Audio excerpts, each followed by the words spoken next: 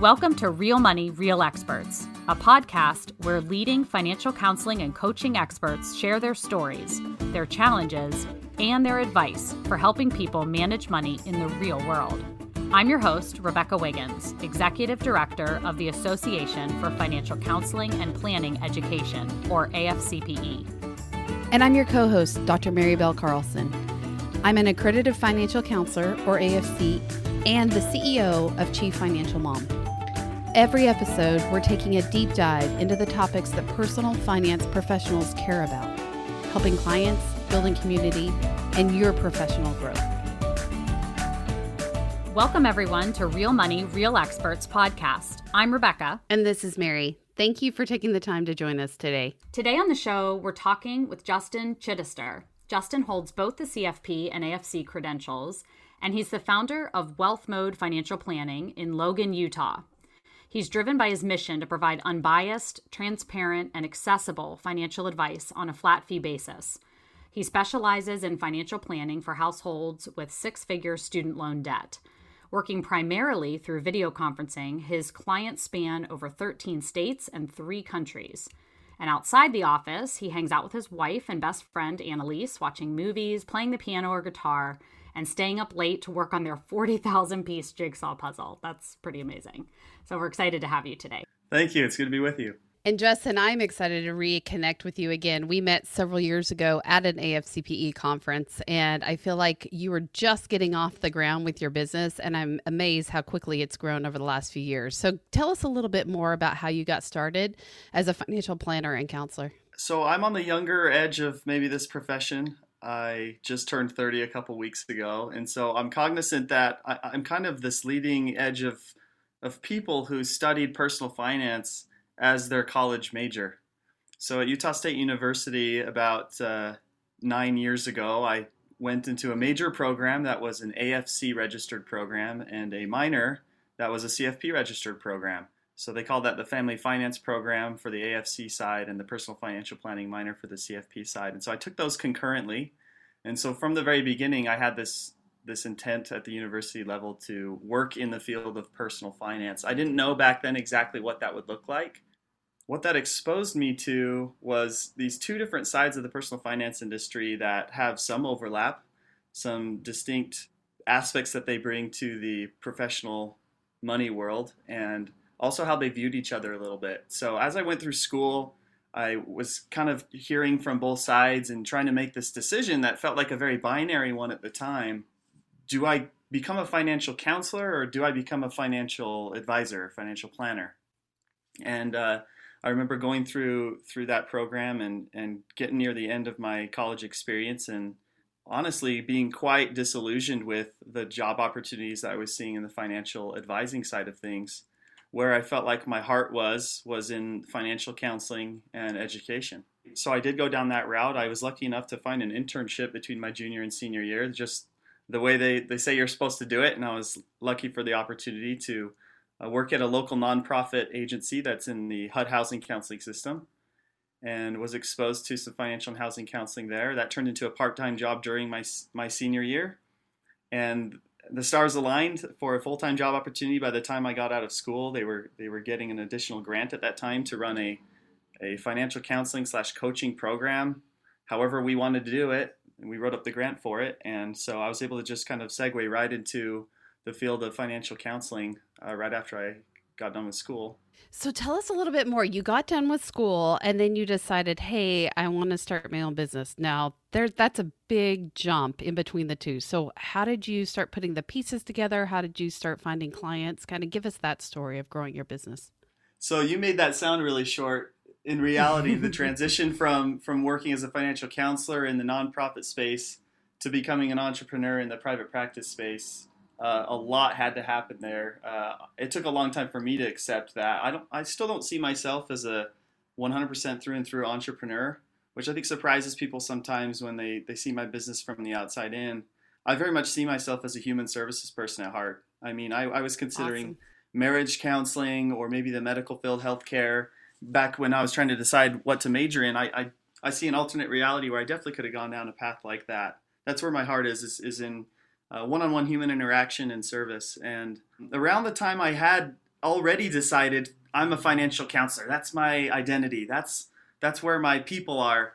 I finally found out on my own about this community of the financial advisory space called fee-only financial planning. And it sounds funny that I could go through a financial planning program at the university level and not quite know what that is, but it's a small program. It's run by one professor, and he basically taught the curriculum, but didn't have the capacity to provide much in the way of career advice or job exploration. And so I kind of found that on my own. The primary fee-only financial planning organization, NAPFA, was actually holding their national conference, their regional conference in Salt Lake that year, which is just an hour and a half away from where I live. So I actually was lucky enough to apply and get a scholarship. The exact same month I graduated and started a full-time job in financial counseling, I found out about this fee-only financial planning world that seemed to be the people in that space that really cared about providing competent, high-quality, fiduciary level service for people. And I just had not found that yet when I was exploring financial planning jobs during school. So all of a sudden, when I thought I had chosen my path, I found this sub-community within the financial advisory space that really spoke to me. And so I actually started keeping my eye on, I wonder if there's a way for me to eventually transition into financial planning. And so over the next 3 years, I basically worked at taking the AFC exam to get that credential. I finished that and maybe took a 2-week break and then promptly went into my CFP prep. And so I took those 2 exams only about 5 months apart. I think I was in the initial group of AFC exam candidates who were taking the new consolidated exam. So that was back in June 2015. I took the CFP exam in November 2015. From there, I began to slowly but surely plot this transition into maybe starting my own practice. And the reason I decided for that, as opposed to going and switching and finding a job with financial planning, was unfortunately I was looking around me in my local area and could not find financial planning jobs that I felt like I could do people right with. They involved sales or approaches that from my own personal study and going through, two professional credentials of curriculum just didn't feel like made sense. And so I thought maybe the only way I can serve who I want to serve, which is not just the upper 20% of high income and high net worth. Maybe if I want to serve my peers or people in earlier stages of life, it seems like there's not really anything out there. So I guess I have to make it on my own. And, luckily around the same time, there was this movement with an organization called the XY Planning Network of financial advisors who were, at the time, most of them were sort of leaving the life insurance companies and the broker dealers and the large asset managers and also trying to jump out on their own because, again, they had this similar reason as me, is wanting to serve the people they wanted to serve. And so long story short, to wrap that up, basically, I never would have considered starting my own practice because of all the compliance regulations, and you have to all of a sudden think like a business owner and get into marketing and operations and, all that stuff. I never would have done it without a really good business coaching platform like the XY Planning Network. They basically filled in the gaps that I felt like I lacked. Without something like that in a community like that, I never would have tried to do this on my own. It's just a lot of work and takes more courage than I have on my own. Well, and tell us a little bit more about the services you do offer. Is it more in the financial planning realm? Is it more in the financial counseling realm? What does it look like? Yeah, when I started my practice, I went back and forth on that a lot. Initially, I thought maybe I would have my distinct financial counseling services since I was an AFC, and I knew what that credential had taught me and prepared me for. And I thought about having a separate list of these financial planning services because, if you look at the financial counseling world and the financial planning world, their curriculums are very distinct in some ways. They have a good level of overlap, though, and maybe especially the biggest thing is they complement each other really well when you put it all together. And so I knew the professional worlds looked at it that way. Here is what financial counseling is. Here's what financial planning is. But you look at those topics and they really represent the full spectrum of financial choices and decisions that people have to make across their lifetime. And so in the end, I just decided to say, well, I know I'm sort of being registered in my state as a financial planner and investment advisory business. I know that I bring financial counseling skills and approaches to the table when I serve clients based on what they need and what they're dealing with. And so I'm I'm going to go down this path of just opening up shop as a financial planner, but really, it's hard for me to really turn off the financial counselor brain. I have clients all the time who need their credit fixed, or they are not on the same page as a couple with the money. And if we don't get those things figured out, the other parts of their financial plan aren't going to happen either. That home buyer goal that they have, or following the budget that we set up for them, that'll take them to be ready for the long-term retirement goal. And so it's kind of baked into what I do. And my clients, they don't know that they're receiving sometimes some services or some structured conversations that a lot of other advisors and planners probably wouldn't be able to hold with them. They don't know that, but they are getting it because they're working with someone who's a CFP and an AFC. So, Justin, tell us a little bit. You've been talking a little bit about how you've got both designations kind of at the same time and how they're really integrated in your approach. Can you share a little story about maybe a client story or something about your approach and sort of that value of bringing both approaches to the table and how that helps inform and enhance the services that you provide and the impact that you have on clients? This was actually just a couple months ago. I had a couple reach out from Virginia, so the other side of the country. They had found my website and making the big decision they were about a financial professional to work with. They were interviewing a few different people, and they mentioned that. And so we were talking about my services and what they needed, and using my maybe financial counseling ears and the listening skills that are very deliberately taught in that curriculum. I picked up some tension, I guess you could say, in what, when I would ask each of them about what are you looking for in working with a professional. And reading between the lines, I was able to discern that something that they weren't quite saying was they had tried to get advice before, but there were disagreements in the marriage that were prohibiting them from being able to follow through consistently or be on the same page. So I can't remember exactly what I asked, but I gently prodded them with a follow-up question. And they said, okay, so to be honest, we really see money differently. It's been really hard for us when we get advice to follow it, because it seems like at least one of us doesn't like something about the recommendation we got. We can't decide on a way to run our money management system or our budget in a way that we both like. It just doesn't seem like people want to advise us on that either. And so I said, well, lucky for you, I'm actually, that I'm a CFP, and that's something you already asked me because you're searching for a financial planner, but I'm actually an accredited financial counselor too. And I gave them a basic introduction to what that is. And, I was on the phone with them, but again, you can still kind of almost see the tension dissipate a little bit. And there was this feeling of, oh my gosh, there's finally this person who's not afraid to talk about this stuff.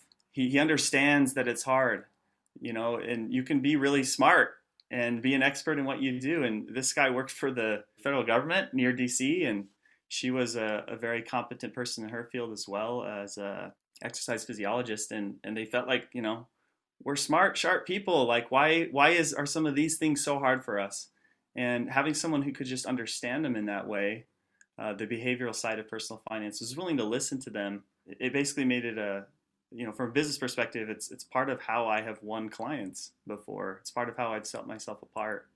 But as far as how, as we've transitioned into helping them, instead of jumping straight into all of the nuanced, technical, long-term stuff that financial planners can easily fall into, I was able to start our first meeting in our formal engagement, talking more about their story and why it's been hard for them to get on the same page with money in their relationship. And that set a foundation that made everything else so much more seamless and smooth as we built the rest of their financial and investment plan. So is that kind of the main distinction you would make then between financial counseling and planning, is kind of that human services approach, the human element to the financial planning side of it? Or how would you just make that distinction? I would say that's one of the major two. Because the CFP curriculum is completely exempt from communication skills, or maybe they added a little bit in the last few years. Maybe I saw something like that. But the CFP curriculum seems largely devoid of any of those soft skills. There's communication skills, how you interact with the client, listening, psychology, the behavioral side of money. So I think the AFC definitely complements it well on that side. I know many financial planners are able to fill that gap just with long years of experience if they are intentional about how they have conversations with people and thinking about that. But I think it takes some longer. And when you don't have a structure to learn and practice those kinds of principles, it just takes a lot longer. And maybe during that time, there was a lot of opportunities missed to help people more than you did. Instead of them being your guinea pigs for learning how to listen well, maybe you could have gotten that training up front and been a little bit more deliberate and effective in helping clients who needed some of that. I would say the one other gap, and again, this is something that some planners pick up if they're interested in advising their clients on this stuff, is the end of the personal finance spectrum that covers things like budgeting and a money management system, or teaching the very basics of tax, or managing your credit score, managing debt, consumer protection. Actually, a lot of planners don't know a ton about mortgage finance, and they go into that process of buying a home. They know whatever they've learned from buying a home on their own and working with a realtor. That stuff is super important, and almost everybody deals with that stuff, regardless of where you're at on the income and wealth spectrum. And so, can you pick that up? Yes, but it's all sort of haphazardly or on your own, rather than having a structured system that consolidates it very nicely. That's awesome. And it looks like you've got quite a diverse amount of clients as well. I'm looking at your website and see that you've got clients all over the U.S., but you also have clients that are international. How did you find your clients? It's funny. I'm half Japanese. My mother's from Japan, and I served a 2-year mission for my church in South Korea. And I've had clients from both those countries, but neither of them had anything to do with my connections there. They actually just found my website, to be honest. And they're both associated with the military, so that's what took them over there. And so they're living on bases, which makes some of the potential complexity not so bad. It's not like they're living as citizens in those countries. So they're Americans in the military living on base, and they just really liked my approach and what I did. So that's it. I wish it was a funner story than that, but no, I think you've actually included something really important. Most of your clients, it sounds like, then have found you through your website, and your website's pretty impressive. What would you say to other financial counselors and coaches that are looking to gain their client base? I think people will tell you a lot about the should and should nots of how to present yourself in your marketing, your branding, and of course your website. I say go out and learn what all those things are. There's definitely some right and wrongs that the marketing world has got down to a pat, but then try to delineate which of those principles really is subjective, because with the rest of the stuff, I think the number one most important thing you can do is just to show your true self. Present yourself really authentically. Don't try to appear like anything you're not. And what you'll do is you'll attract the people who want to work with someone like that. I don't wear a suit and tie to work every day. That's not me. I have my business formal to business casual sort of stuff, but never quite that high. And if a consumer is looking for someone like that, and that's like a subconscious or conscious must have, we're just probably not a good fit anyway. And so instead of risking something that's not going to be a great fit long term, the more you present your genuine self on your website, I think you're going to have a great experience, and the people that contact you are already likely to be a good fit. And being who you really are. That's a great point. Just be authentic to who you are, and that'll speak to clients that are like you too. You've also registered as a RIA, I believe, with XY Planning. Tell us a little bit more about why you chose to do that. And if you were only doing financial counseling services, would you still choose to be registered or not? Yeah, great question. Really, if you're holding yourself out to the public with a business and that you help people with personal finance, you've got to be very cognizant of when you might be crossing the line into breaking the law or not. And honestly, a lot of people just don't know this. I know there's a lot of people out there they're just trying to fill a need and do people right. They probably have some good education skills to actually help people with financial counseling or financial coaching. But over in the financial advisory side of things, we are all very cognizant of a law passed way back in 1940, Investment Advisors Act. And basically what it amounts to is it's a federal law that if you give any sort of advice remotely related to an investment decision, and that can even include, this surprised a lot of people, and I'm not a compliance expert, but from talking with a lot of people and from what I was told as I had to go through this process, if you tell someone to put their money in a money market account as opposed to just a generic savings account, that's actually crossing into what the federal law calls investment advice. And the second you are holding yourself out to the public as a finance professional or investment professional of any kind, even if you don't say I'm an investment advisor, you say I'm a financial anything, you take payment for services, and any of your advice or recommendations has to do with investments, you actually need to be registered. And so, is there probably a fair amount of unregistered business in this realm going on? Yeah, I think 99% of the people don't know that, and they're not knowingly or trying to, skirt the law. But it is problematic if this grows, and it's the issue, I think, is gaining some awareness with each of the state regulators that are supposed to watch over the investment advisors in their areas. And I think it could be problematic as this movement grows. Yeah, really great point, Justin. And one thing I want to clarify too is it's not how you define your investment advice or the advice you give. It really is going to be open to interpretation of how that state regulator defines that advice. And it's going to be up to their interpretation of it, which we've seen already is kind of all over the map in terms of how they define when you cross the line and when you not. So I would encourage, just like you said, others that are looking to start their own business to reach out to compliance professionals and just ask these questions to make sure that you're in the right lanes and that you're doing the right things, whether as a financial planner, financial coach, or financial counselor. Yeah, that's an extremely well said. It's a really good point to make. So, Justin, we met several years ago at the AFCPE conference when you were first thinking of starting it. You've come a long way since then, but I feel like there's something of value of conferences. We would probably have never connected had we not met at that conference. What have you gleaned from attending many years at AFCPE's annual symposium? I would say the number one thing about making the sacrifice of time and money to go out to a conference is whatever the next step is that you want to take in your professional and career development, there is someone there who has made that transition at a conference. And if you're willing to network and put yourself out there and try to talk with people, you're going to have quality conversations that will move you toward what you really want to do, whatever that next step is. Maybe you are really happy with where you're at, and that's great. But in that case, you'll find somebody who is doing what you do as well and will help you to evolve into an even better professional to serve the clients that you love in the way that you want to do. You really can't replace those interactions that you have. It's too bad that we're living in a world where these symposiums and conferences that we've been used to going to is maybe a little bit at risk, or we're going to have to significantly modify the way we do it. But the experience I've had at conferences and the AFCPE symposium is irreplaceable. And, for me, it was finding more people who were both CFPs and AFCs.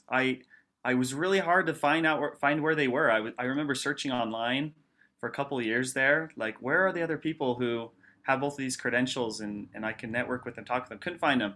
I went to the AFCPE symposium. It was San Diego. Was that 2017, I think? Yeah.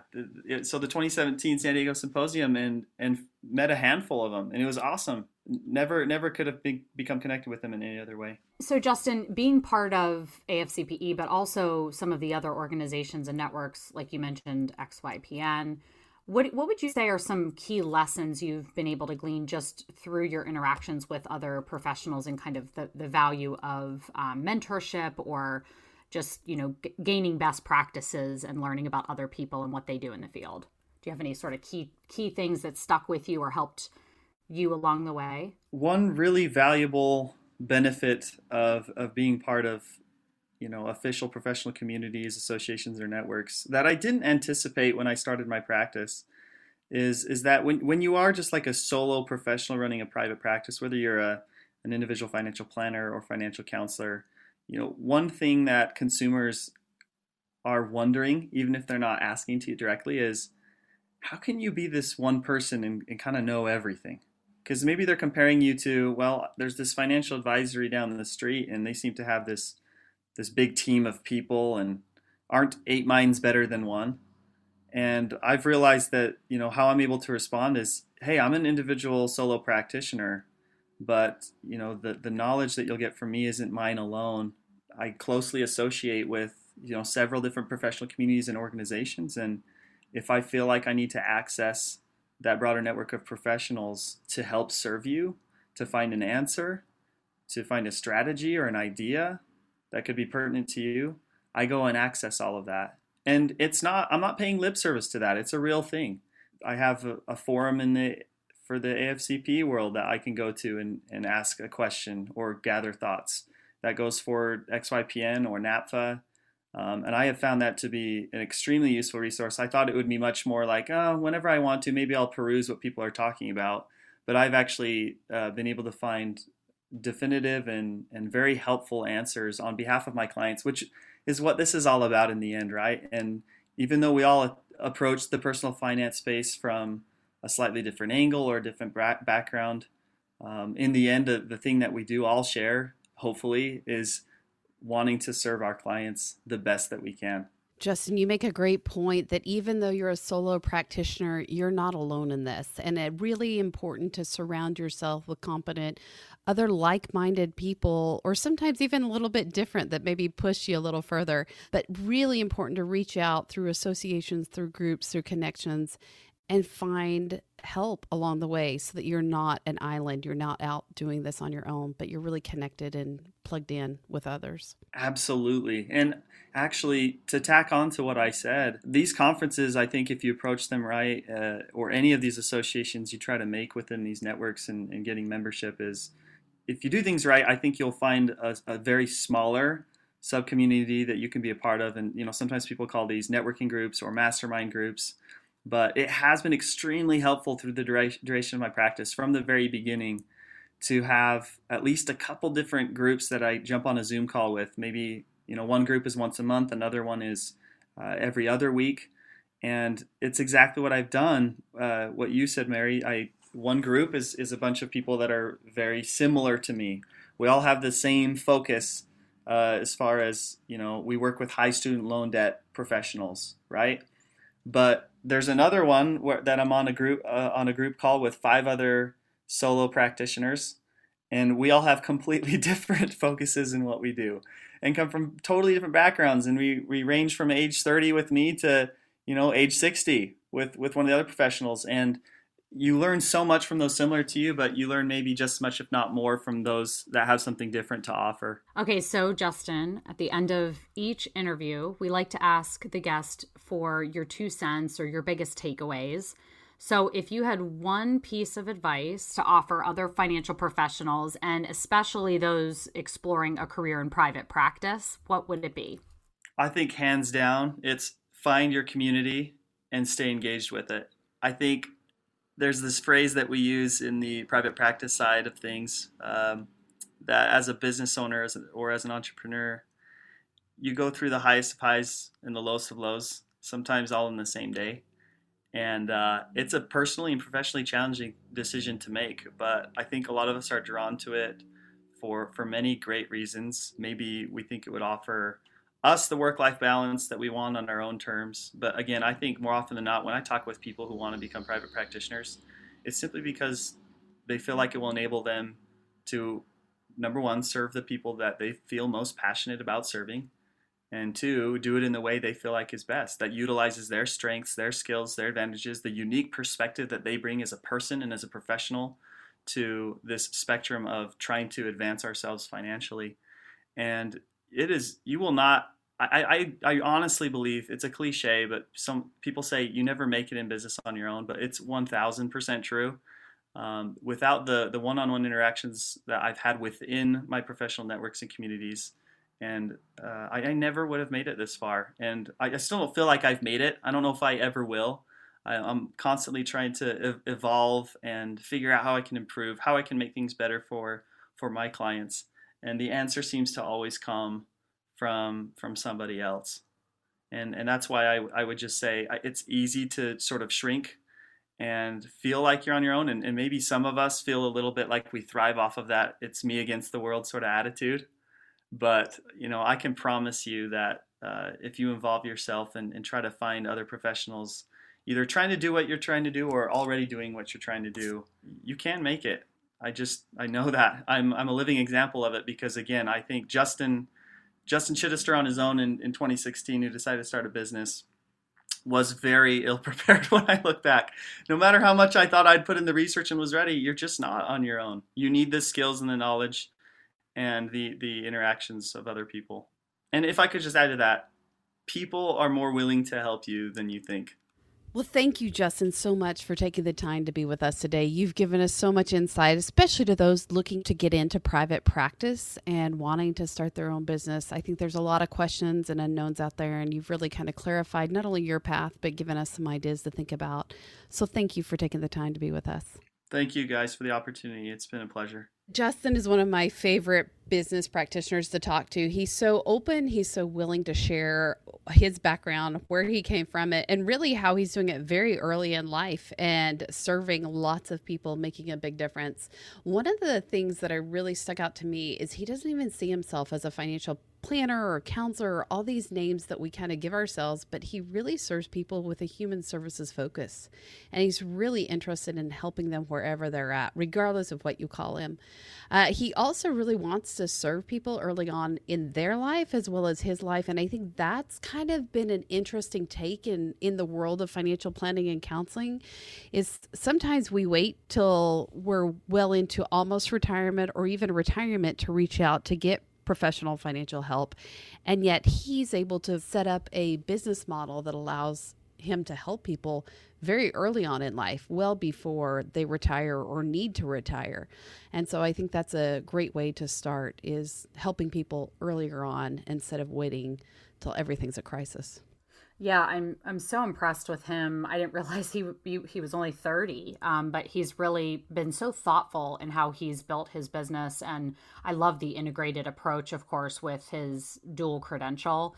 And I think he gave some really valuable advice about starting your own business and, you know, looking into the getting registered and things like that. So it was very informative as well. And he's just always a pleasure to learn from and talk to. I loved also he talked a lot about the value of the network, right? And, you know, the value of coming to the conference, but also engaging on the forums and things like that. So I think that's a great reminder to get involved in the AFCPE Connected community and also to stay engaged with each year at the conference. So this year, of course, we're moving to the virtual event due to the pandemic and just to keep everybody as safe as possible. But we are going to have an exceptional week-long experience. So you can find out all about that on the AFCPE website. We're going to make sure that it is just as informative with cutting-edge research sessions and opportunities to still network with one another. It'll be informative, inspirational, interactive, and we'll keep that element of fun as well. We have lots of really great things planned. So please save the date for November 16th through 20th. We have a lot of scholarship opportunities, and we can't wait to experience AFCPE 2020 with you this year. Thanks so much for listening today. Please make sure you subscribe to our bi-weekly podcast, available on many of the channels you get your podcast from, including Google Play, Apple Podcasts, and iTunes. We always want to hear your perspective, and if you want to share with us, go to the AFCPE website to tell us more about your thoughts and ideas.